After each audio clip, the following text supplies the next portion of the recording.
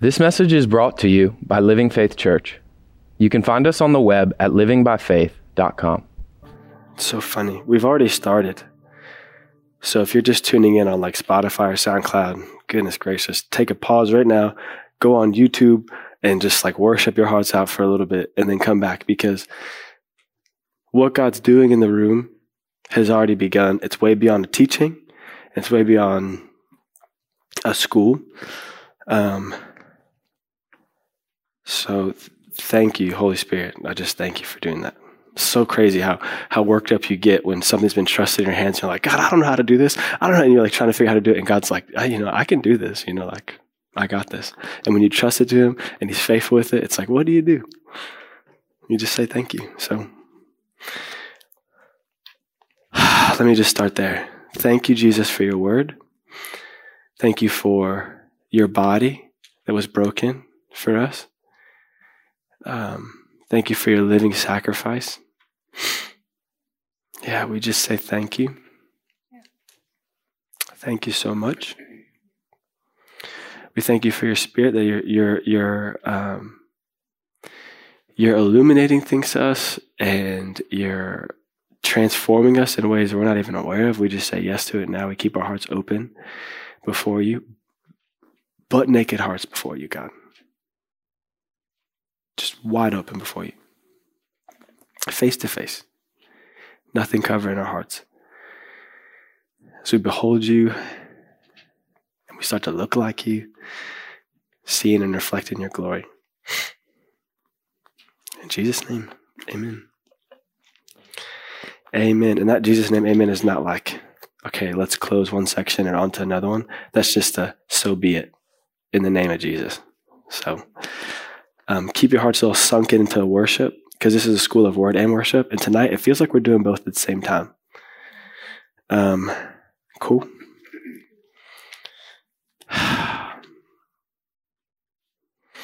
was telling Mark earlier that I wish that I could teach in a way that I could just grab your faces and just like yell, and that everything that's in my guts and in my spirit, you would just get it, because it's so hard sometimes when you're in love to describe being in love, and it's so hard sometimes when you're like, your life has completely changed and spun around to describe what it was like for someone who doesn't have a grid for that. And so please do not listen to me with your ears only tonight. Open up your hearts to hear from God, because I feel like he's going to do a way better job at explaining than me, although I've given him permission to speak through my mouth or whatever. So Jesus, have your way tonight.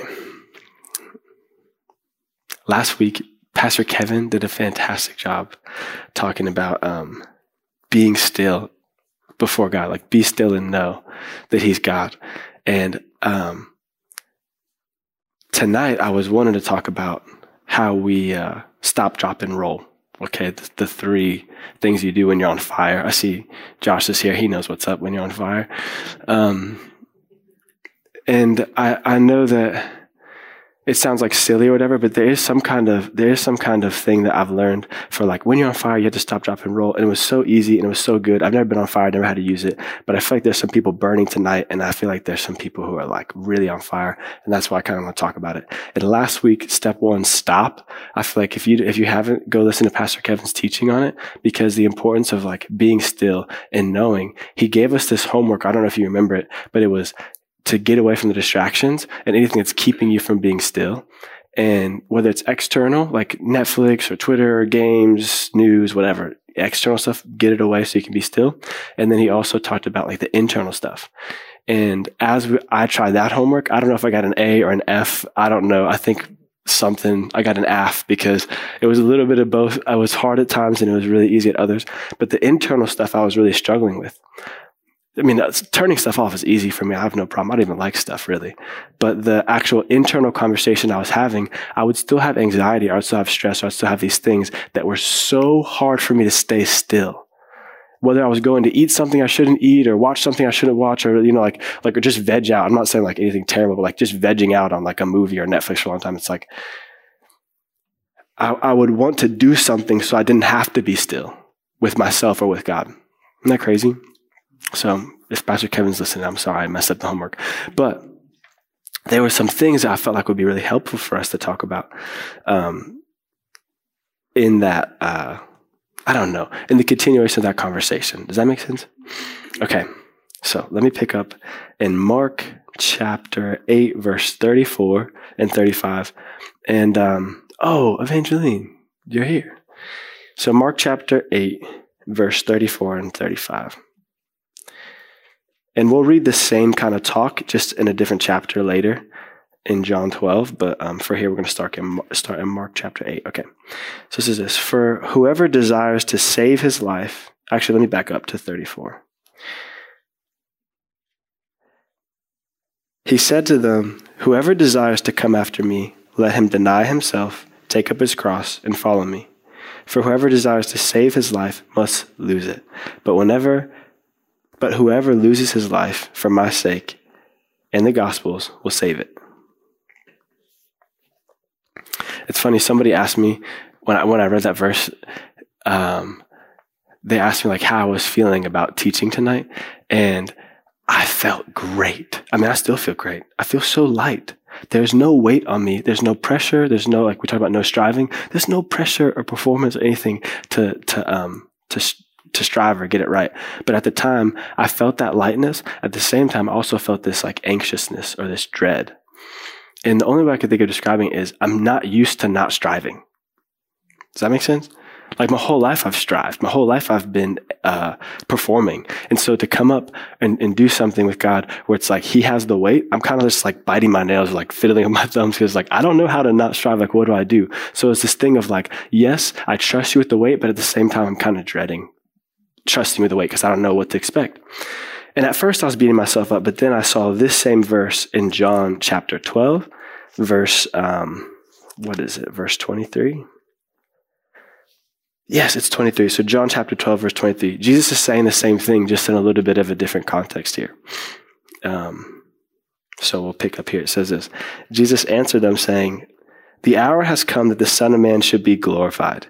Most assuredly I say to you, unless a grain of wheat falls into the ground and dies, it remains alone.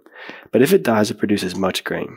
He who loves his life will lose it, and he who hates his life in this world will keep it for eternal life. If anyone serves me, let him follow me, and where I am, there my servant will be also. If anyone serves me, my Father will honor. Now my soul is troubled. This is where I was. But what shall I say? Father, save me from this hour. But for this purpose I have come to this hour. Father, glorify your name. And so it's so funny because I was like, Jesus is literally, he's not just talking about being a living sacrifice, which I love that conversation. Don't get me wrong.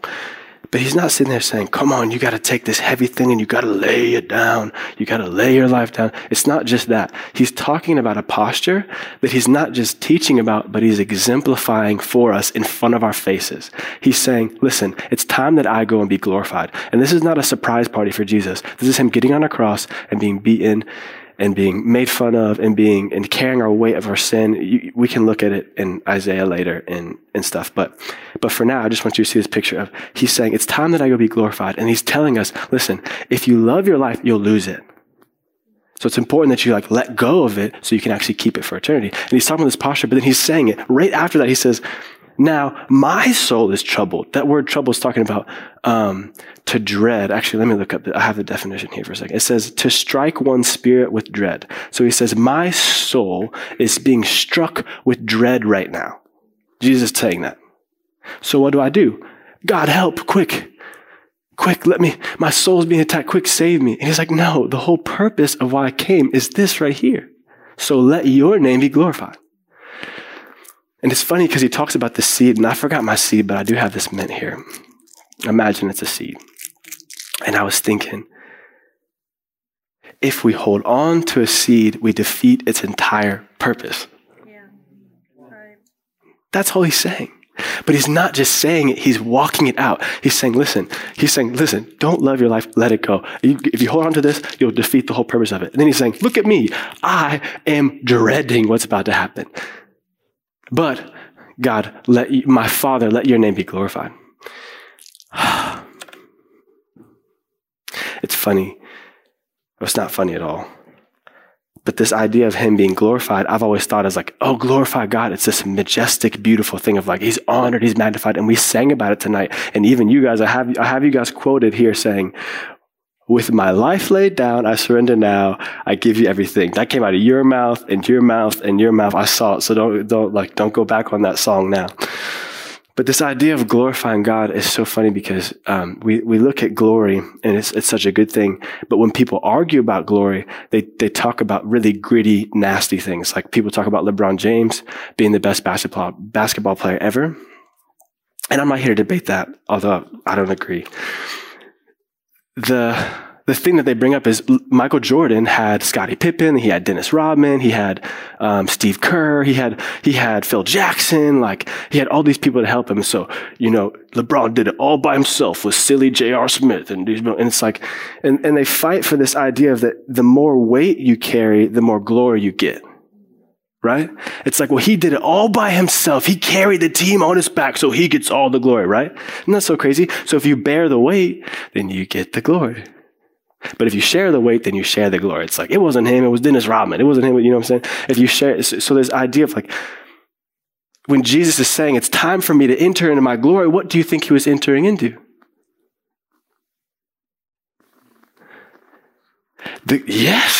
Yes, the cross was heavy.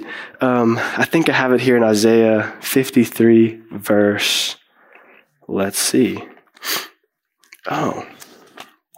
53 verse 4 and 5. I'm reading out of the NLT, so Evangeline, you don't have to go there. Actually, if you want to go in the New King James, just don't put it up yet, okay? It says this, yet it was our weakness he carried. It was our sorrows that weighed him down. He said, it's time to enter into my glory. What does it look like? Him being weighed down. And we thought his troubles were a punishment from God, a punishment for his own sins. But he was pierced for our rebellion and he was crushed for our sin. What does it look like? He's like, it's time for me to enter my glory. Everyone's like, yay. And he's like, no, I'm going to be crushed for your sake. I'm going to be weighed down for your sake. How does the New King James says it? Verse 5, actually. 53 verse 5. Okay, but he was wounded for our transgressions. He was bruised for our iniquities. The chastisement for our peace was upon him. And by his stripes we are healed.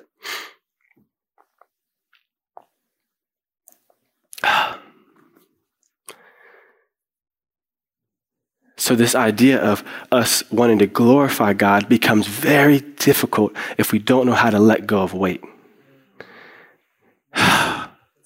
Yeah, right. It is. I mean, it can be difficult. But the thing is, he's showing us, even in this verse, he's teaching us, if you let go of your life, you won't lose it. But if you hold on to it, you'll lose it. The same thing with that seed is like, if you hold on to that seed, you defeat the entire purpose of the seed. The purpose of the seed is defeated if you hold on to it and try and preserve it. If you're trying to preserve your life, you'll defeat the whole purpose of your life. And that's what he's demonstrating for us. He's like, what do? My soul is crushed to the, I think it's Matthew 26. He's in the Garden of Gethsemane and he's saying, my soul is crushed to the point of anguish, to the point of death. And you know what he says right after that? Not my will, but your will be done. And he has this multiple times. He has a conversation with God. He's like, is there any other way we could do this? If this cup can pass, is this the only way to do this? That's fine, but let your will be done. And it's like, if we don't learn this posture, we can miss out on the purpose that God has for our lives. This is not a mint, it's a seed. Okay. I grew up terrified of quicksand for some reason. I don't know why, but it's a very similar thing as that. It's like they always teach you, like, if you squirm in quicksand, you actually sink down deeper. And it's like there's this posture that we can take when we're hit with stress or like anxiety or I don't know, financial situations that poke at us or things we just don't know the answer to or like whatever. They can poke at us. And the thing is, there can be a response that we actually are like, I know, I'll save it by da-da-da. And the more we squirm, we actually sink down deeper. We actually are doing the opposite of saving ourselves. Yes, but the conversation we're having tonight is not a coping mechanism for for a moment. This is not a self-help talk. This is not a if you don't squirm, then God will be good and your life will be great. It's not that at all. it's a posture to walk through our whole life with, that Jesus walked with and that he invited us to, and he did a great job exemplifying, that we sang about almost the whole night. It's like this letting go of, and so I kind of want to break it down tonight. Cool? Okay, good. So the word is actually used a lot in places that we wouldn't expect it. So things like, remember the disciples in, you don't have to go there, but in Matthew 4, verse 20 through 22, it talks about Jesus goes and sees the disciples and he's like, follow me. And they drop their nets and they drop everything and they follow him. That same word is the word we're talking about tonight. Actually, I wouldn't mind going there. Evangeline, do you mind going there? Matthew 4, verse 20. Thank you so much. And as we flip there, I'll tell you some other ones. In Matthew 5, verse 40, when he talks about if someone sues you for your shirt, give him your coat as well. That same word for let him have is the same word we're talking about. Matthew 6, verse 12, he talks about forgiving debtors. He talks about forgiving people and forgiving their transgressions, forgiving their sins. He's like, that forgiveness word is the same word, that letting go. The plank, everyone loves the plank verse. Don't be talking about that speck if you had a plank in your own eye. That word for removing a plank out of your eye is the same word here for letting go. But do you have Matthew 4:20? Okay, so cool. I'm going to follow with you. They immediately left. Can we back up a little bit? Sorry, I want to give some context. Like 18. But that's perfect. Okay. And Jesus, walking by the Sea of Galilee, saw two brothers, Simon called Peter and Andrew his brother, casting their net into the sea, for they were fishermen. Then he said to them, follow me and I'll make you fisher of men. We can pause here for a second because we know the end of the story is, he says, follow me, and they drop their stuff. This idea, this posture we have for life, if we learn to let go of stuff, it's actually bigger than just that moment or just like that. I don't want to be stressed, so I'll let go of it. It's not just fixed for a moment. It has to do with your purpose. The idea of Jesus laying down his life like the kernel of wheat being planted, if we're willing to drop it, there is an exponential, eternal impact that we get to have. And that sounds so cute in church. But what I'm saying is it's what we were built for. And we have this choice in front of us where we can pick, like, do I partner with my purpose or is what I'm carrying more important? You know, and I don't mean this to be like, this is not like, hey, what are you doing? I'm just saying the invitation we have tonight is to do what we were always designed to do. We cannot be fishermen and fisher of men at the same time. Well, I mean, I guess we could. Yeah, I'm not going for any fishermen tonight. But I'm saying what they had to let go of actually walked them into what they were designed for. Does that make sense? So for me, I'll give you an example like that. Let me give you, because I don't fish at all. I don't hate fishing. I've just never caught one in my life. I know. While you guys are listening, I'm going to say this. I've been deep sea fishing, little sea fishing. I've never caught a fish. I'm very sad about it. Nothing to do with tonight. I need a sozo or something. I need to let go of that. All right. But okay, we'll leave that there. Let that be. Pop, I need you. Where was I? Oh, okay. When I went to school, I actually left my job at Expectations as a waiter to go to school. Okay. I left an internship at the church to go to school. I left them because I can't do both responsibilities. I can't be in both places at once. I can't do both things. And so I had to drop one thing to pursue the other one. And this idea of the root word for that leaving your net or whatever, it comes from this preposition. And it's appa. And all the preposition is from English class in 9th grade it's a governing word that usually precedes a noun or pronoun, expressing relation to another word. So the relationship that's expressed by this preposition is separation. So this idea of letting go is a distinct word saying, okay, when Jesus came and said, follow me, they dropped their nets. They dropped their ways of making money. They left their, the next verse talks about, they left the boat they're in. They left their father. They left everything. And so there's a separation from, I'm leaving this to go somewhere else. And you look at the word forgiveness, where it talks about, forgiveness of, if you forgive those who sin against you, your Father in heaven will forgive you. It's not about what they did was right. It's not about what they were doing was wrong or anything like that. It's about, am I willing to let go of this to go somewhere more important? Or will I hold on to it and let go of what's more important? Does that make sense? I'm willing to let go of something because this is not worth where God is calling me. Does that make sense? Okay. Beautiful. So the disciples left their boats.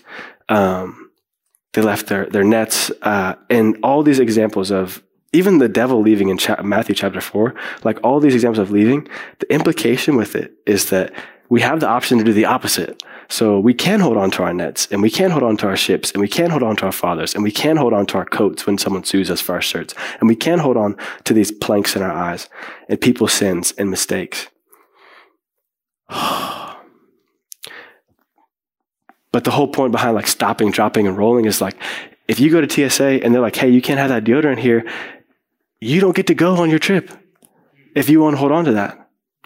Do you see the thing that God's trying to do here is like, he's teaching us, like, there's places he's calling us, and there's places he's inviting us, and there's places he's like equipping us for. He's like, get your backpack, get ready. And we're like, yeah. And we know all the Christian lingo, we know all the Christian stuff. And then when push comes to shove, we're like, but people's opinion's so nice. And he's like, no, you can't take that. And not even like he's being mean. It's like, you just don't need that where we're going. Do you know? Or even worse, you don't know what that's going to do to you where we're going. Because there's this thing of like people's opinions. I mean, you look at Saul versus David. It's like the way they led their lives. There was one person pursuing God's heart and one person who wasn't. But they were both going to the same place. And one of them didn't end up so well, and one of them ended up being a fantastic story. Not perfect, but fantastic. But the same thing happens in TSA, and not necessarily the same thing for NASA people. But I was reading the other day, NASA people can't have bread in space. No way. They can't bring bread. They can't bring bread. They can't bring salt. They can't bring pepper. There's a lot of things they're not allowed to bring because in space, everything's different. There's no gravity. So if you spill some crumbs and that gets in a computer, there's no like, you could blow up all of some breadcrumbs. But that's not like that down here. You get crumbs, you just wipe them on the floor. Whatever, vacuum them up later. Say myself. Megan almost got me. She's like, you wipe them up? No, but I'm so serious. When you go to space, there are some things that you have no idea how they're going to affect you there. And so there's places that God's trying to take us. And it's like, if I'm not willing to let go of people's opinions or let go of, what are some other ones? What I know. That's a great one. Do you think that your calling is dependent on what you know? Do you think that you'll need that where you're going? And I'm not against knowledge. This is one thing I thought about. I wasn't sure if I'd share, but I think I will. Is God is not anti-boats. God wasn't like, leave your boat. I hate boats. Do you understand the disciples spend a lot of time in boats in the gospel? And he's not anti-fish either.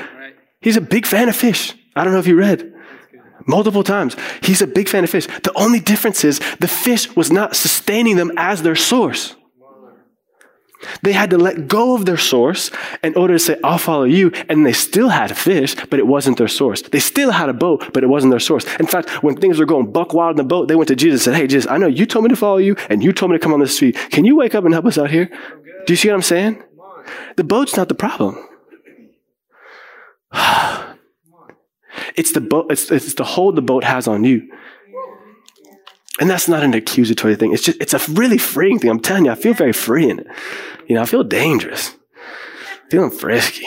So, anyways. So, yeah. We'll just slow down, dude. Because it gets dangerous here. We'll just, everyone take a deep breath. Yeah, for sure. Okay. But I will say this. There are some things I can carry on TSA that actually make me feel very safe. They make me feel very, like I carry them for self-defense. I carry them for coping with stress and different things. I carry them to help me relax. I carry them to help me feel in control. And I carry them to make me feel more confident. And there are some things where God's like, you don't need that where we're going. You definitely don't need self-defense. Like if we are, the first verse we read in Mark chapter 8, he talks about if you save your life, you'll lose it. This idea of saving or preserving our life is like, it sounds like it makes so much sense to me of like, I don't know if this is going to hurt or not, so let me save my own life. Or this does hurt right now, so let me make myself feel better or whatever. And God is not against you feeling good. God is not against you being safe. God's not like, I want you to walk on water so you'll drown. Or I want you to, get eaten by a fish so, this is going to be funny. Watch this, angels. And he's just like laughing at people getting hurt in heaven. That's not God's intentions. He's actually for you to be safe. In fact, he saved you. But if we carry the weight, then we get all the glory. So we can't sit here and be like, I want to glorify you, God, but then we carry all the weight. Because if we carry the weight, then we're sharing the glory.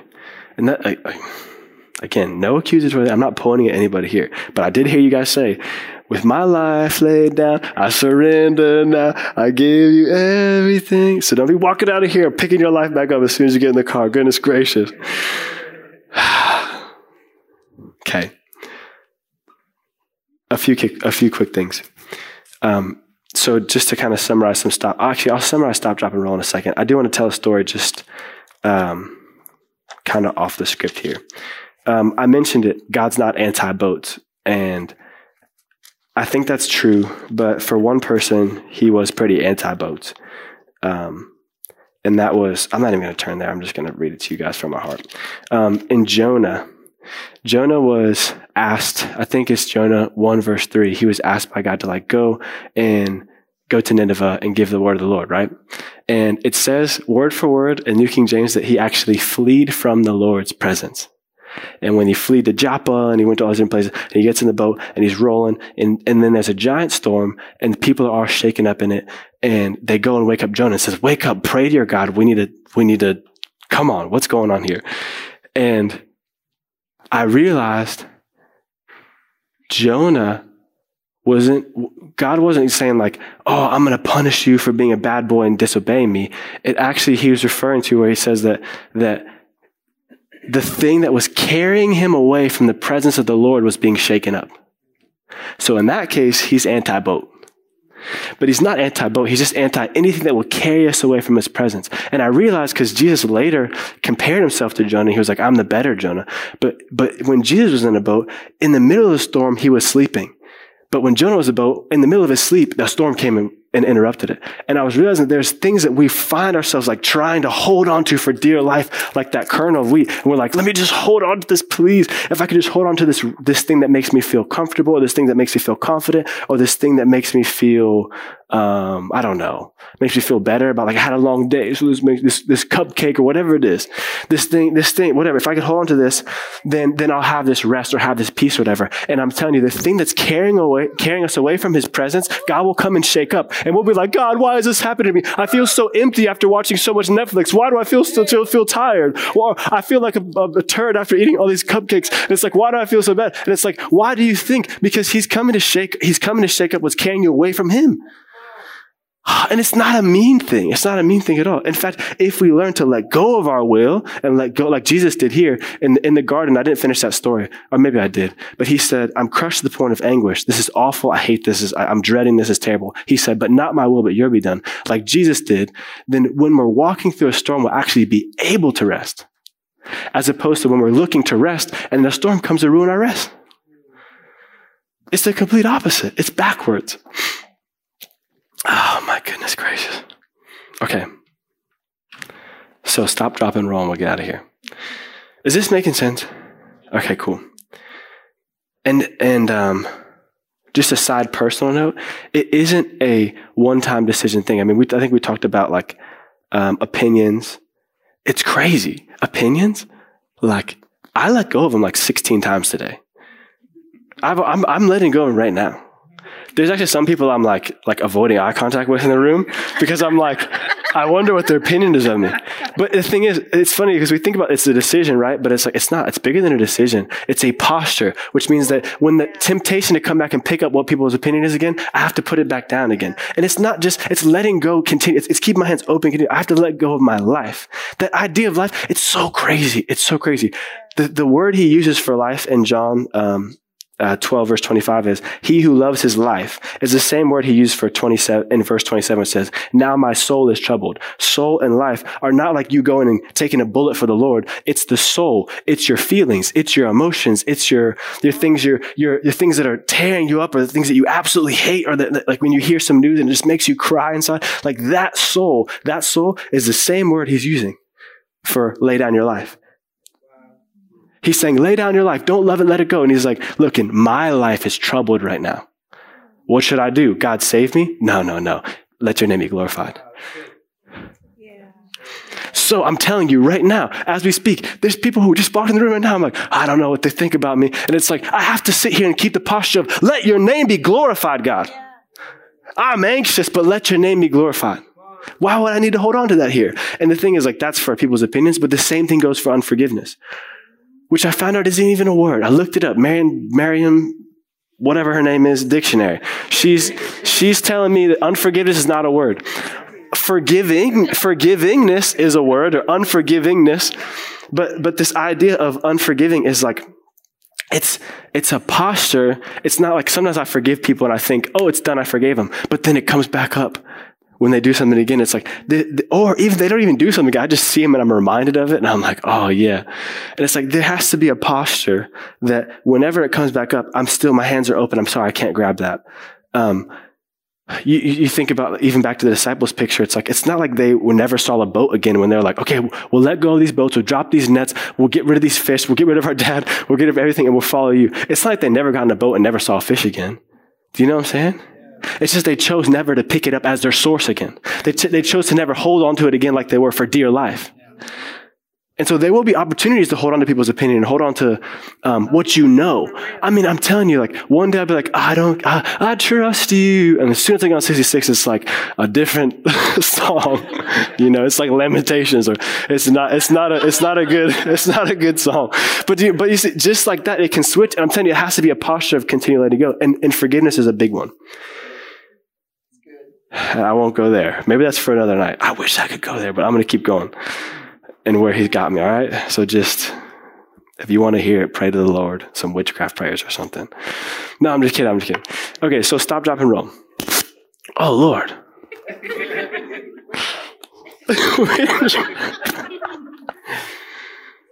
I won't say it. But there's a new movie out you guys should not see. Anyways, so stop. This is the verse I use for stop. And this, if you want to know practically how to do it, let's just break it in like really, really simple. If you want to stop, first off, go see Pastor Kevin's message of be still and know, okay? One verse that helps me in being still and knowing is Psalm 139. The whole chapter is thick and juicy. It's like a filet mignon wrapped in bacon. It is something you can't get anywhere else. But I will say, I'll just read the last two verses. I'll say this. The first part of it is so good. It makes the middle of it like, and it all like lands a plane with something that'll just change your life forever. So I'm just going to read the ending, but I encourage you, go read Psalm 139 if you want to stop. I might just read the whole thing. I'm going to read the whole thing. Okay. Oh Lord, you have examined my heart and know everything about me. So remember, keep this in context. This will stop you in your tracks. Your heart's racing, your adrenaline's going, whatever. Come back to this. Oh Lord, you have examined my heart and know everything about me. You know when I sit up or sit down or stand up. You know my thoughts, even when I'm far away. You see me when I travel and when I rest at home. You know everything I do. You know what I'm going to say even before I say it, Lord. You go before me and you follow me. You place your hand of blessing on my head. Such knowledge is too wonderful for me, too great for me to understand. I can never escape your spirit. I can never get away from your presence. If I go to heaven, you're there. If I go down to the grave, you're there. If I ride the wings of the morning, if I dwell in the farthest oceans, even there your hand will guide me, and your strength will support me. I could ask the darkness to hide me and the light around me to become night. But even in darkness, I cannot hide from you. To you, the night shines as bright as day. Darkness and light are the same to you. You made all the delicate inner parts of my body and knit me together in my mother's womb. Thank you for making me so wonderfully complex. Your workmanship is marvelous. How well I know it. You watched me as I being formed in utter seclusion. As I was woven together in the dark of the womb, you saw me before I was born. Every day of my life was recorded in your book. Every moment laid out before a single day had passed. How precious are your thoughts about me, O God. They cannot be numbered. I can't even count them. They outnumber the grains of sand. And when I wake up, you're still with me. That was a juicy part. Oh God, I'll just read it. Why not? Because honestly, I can relate to this. David would be like, "You're so sweet. You're so sweet. Hey, freak those guys." But he says, "Oh God, if only you were to destroy the wicked, get out of my life, you murderers." They blaspheme you. Your enemies misuse your name, O Lord. Shouldn't I hate those who hate you? Shouldn't I despise those who oppose you? Yes, I hate them with total hatred, for your enemies are my enemies. And he goes back to this one, and this is why I love the ending right here. Search me. Look at this. You have David who says, "You're so good, and you know me even before I say the words. You know me, and you see me right through me, and you've made me in my mother's every intimate part of me." He's pouring his heart out. He's a loving guy. He's like, "Oh," and he's like, "And you know what? Gosh, I hate those people." And then he goes back and he ends with this. He says, "But search me." He says, "Search me and know my heart. Test me and know my anxious thoughts. Point out anything in me that offends you and lead me along the path of everlasting life."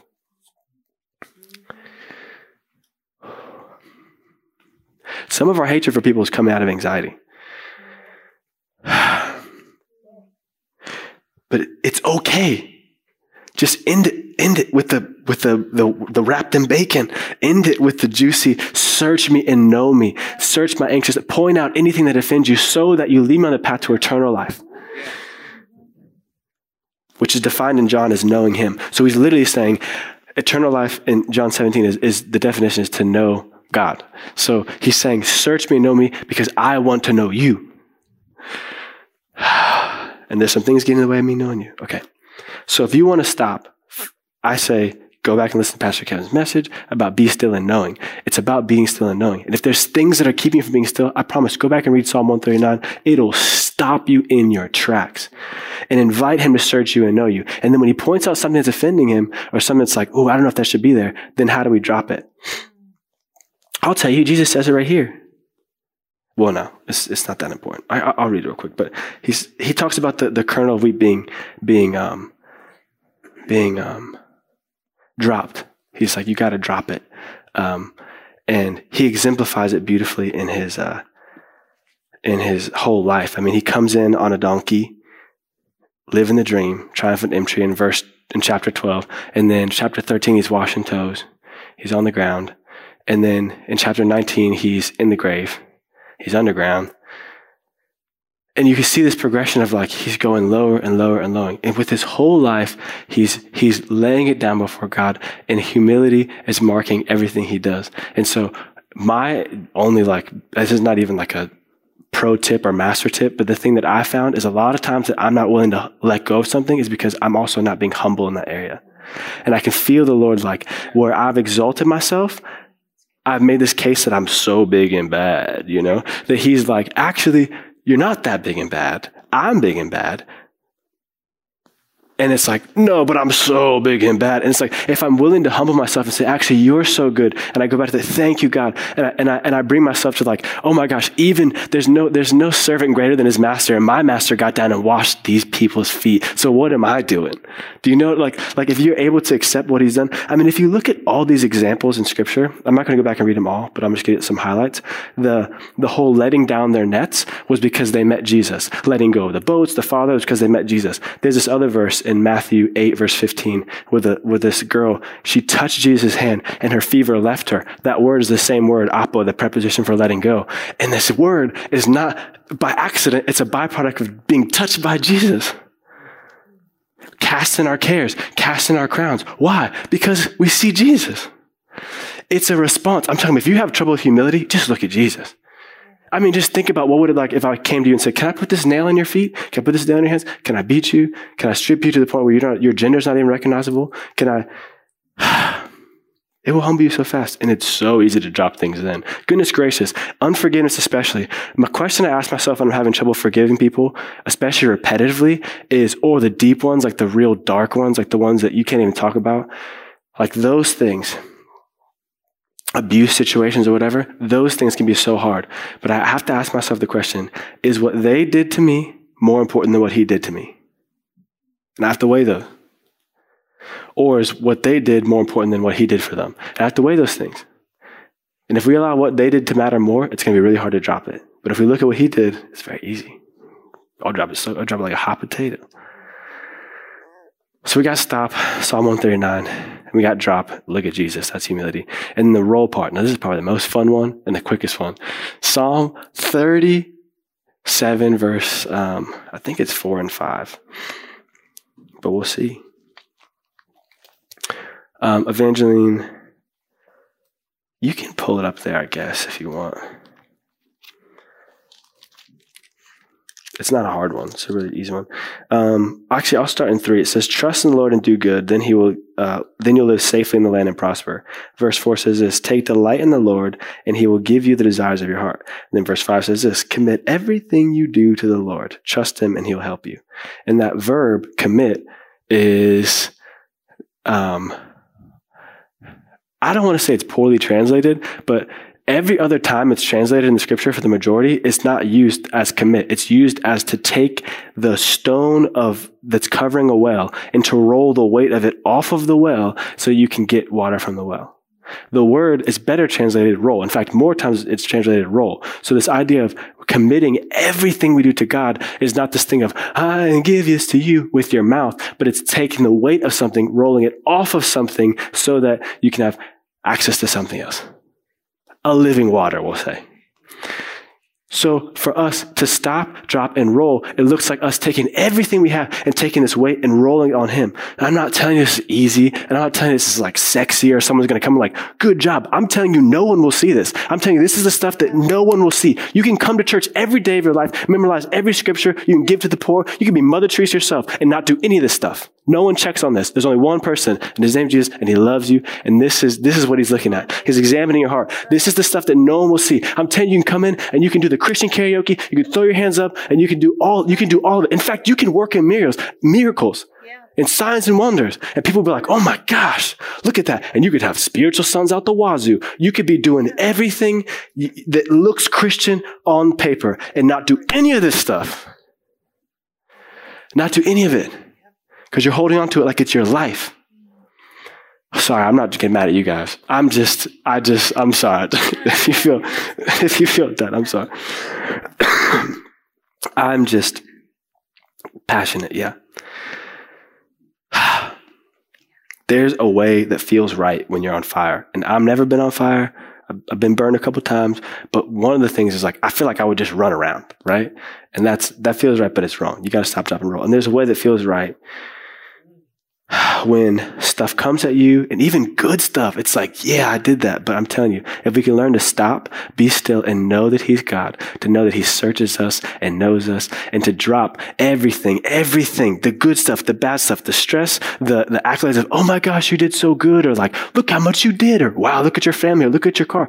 I mean, whatever it is, to drop that and then to roll it, the weight of it onto him. If we want to glorify him with our lives, we can't do that without letting go of the weight of our lives. So, that's everything I have to say. Good stuff. And I pray that we don't let it be something that's like, wow, that was a really good talk. But I pray that it's a readjustment of how we do our lives, our posture. Like what I think we talked about in worship, there's a whole new way of life. And like, this is an invitation to that way of life. So, Jesus, we adore you. We adore you. We fix our eyes on you, and we fix our attention, our focus on you, and we allow that to ruin everything we've been holding on to. Everything we've been holding on to for dear life. We say, ruin it, God. And if it's messy, and if it's not sexy, and if there's no one to cheer us on, we thank you that you're there with your grace and your peace to walk us through it. With your love and with your joy to walk us through it, God. That whatever you started, even the times where we're troubled, we say, not our will, but your will be done. Not ours, but yours. We lay down our lives. We let go. We hate them. We're like, ew, we don't want this.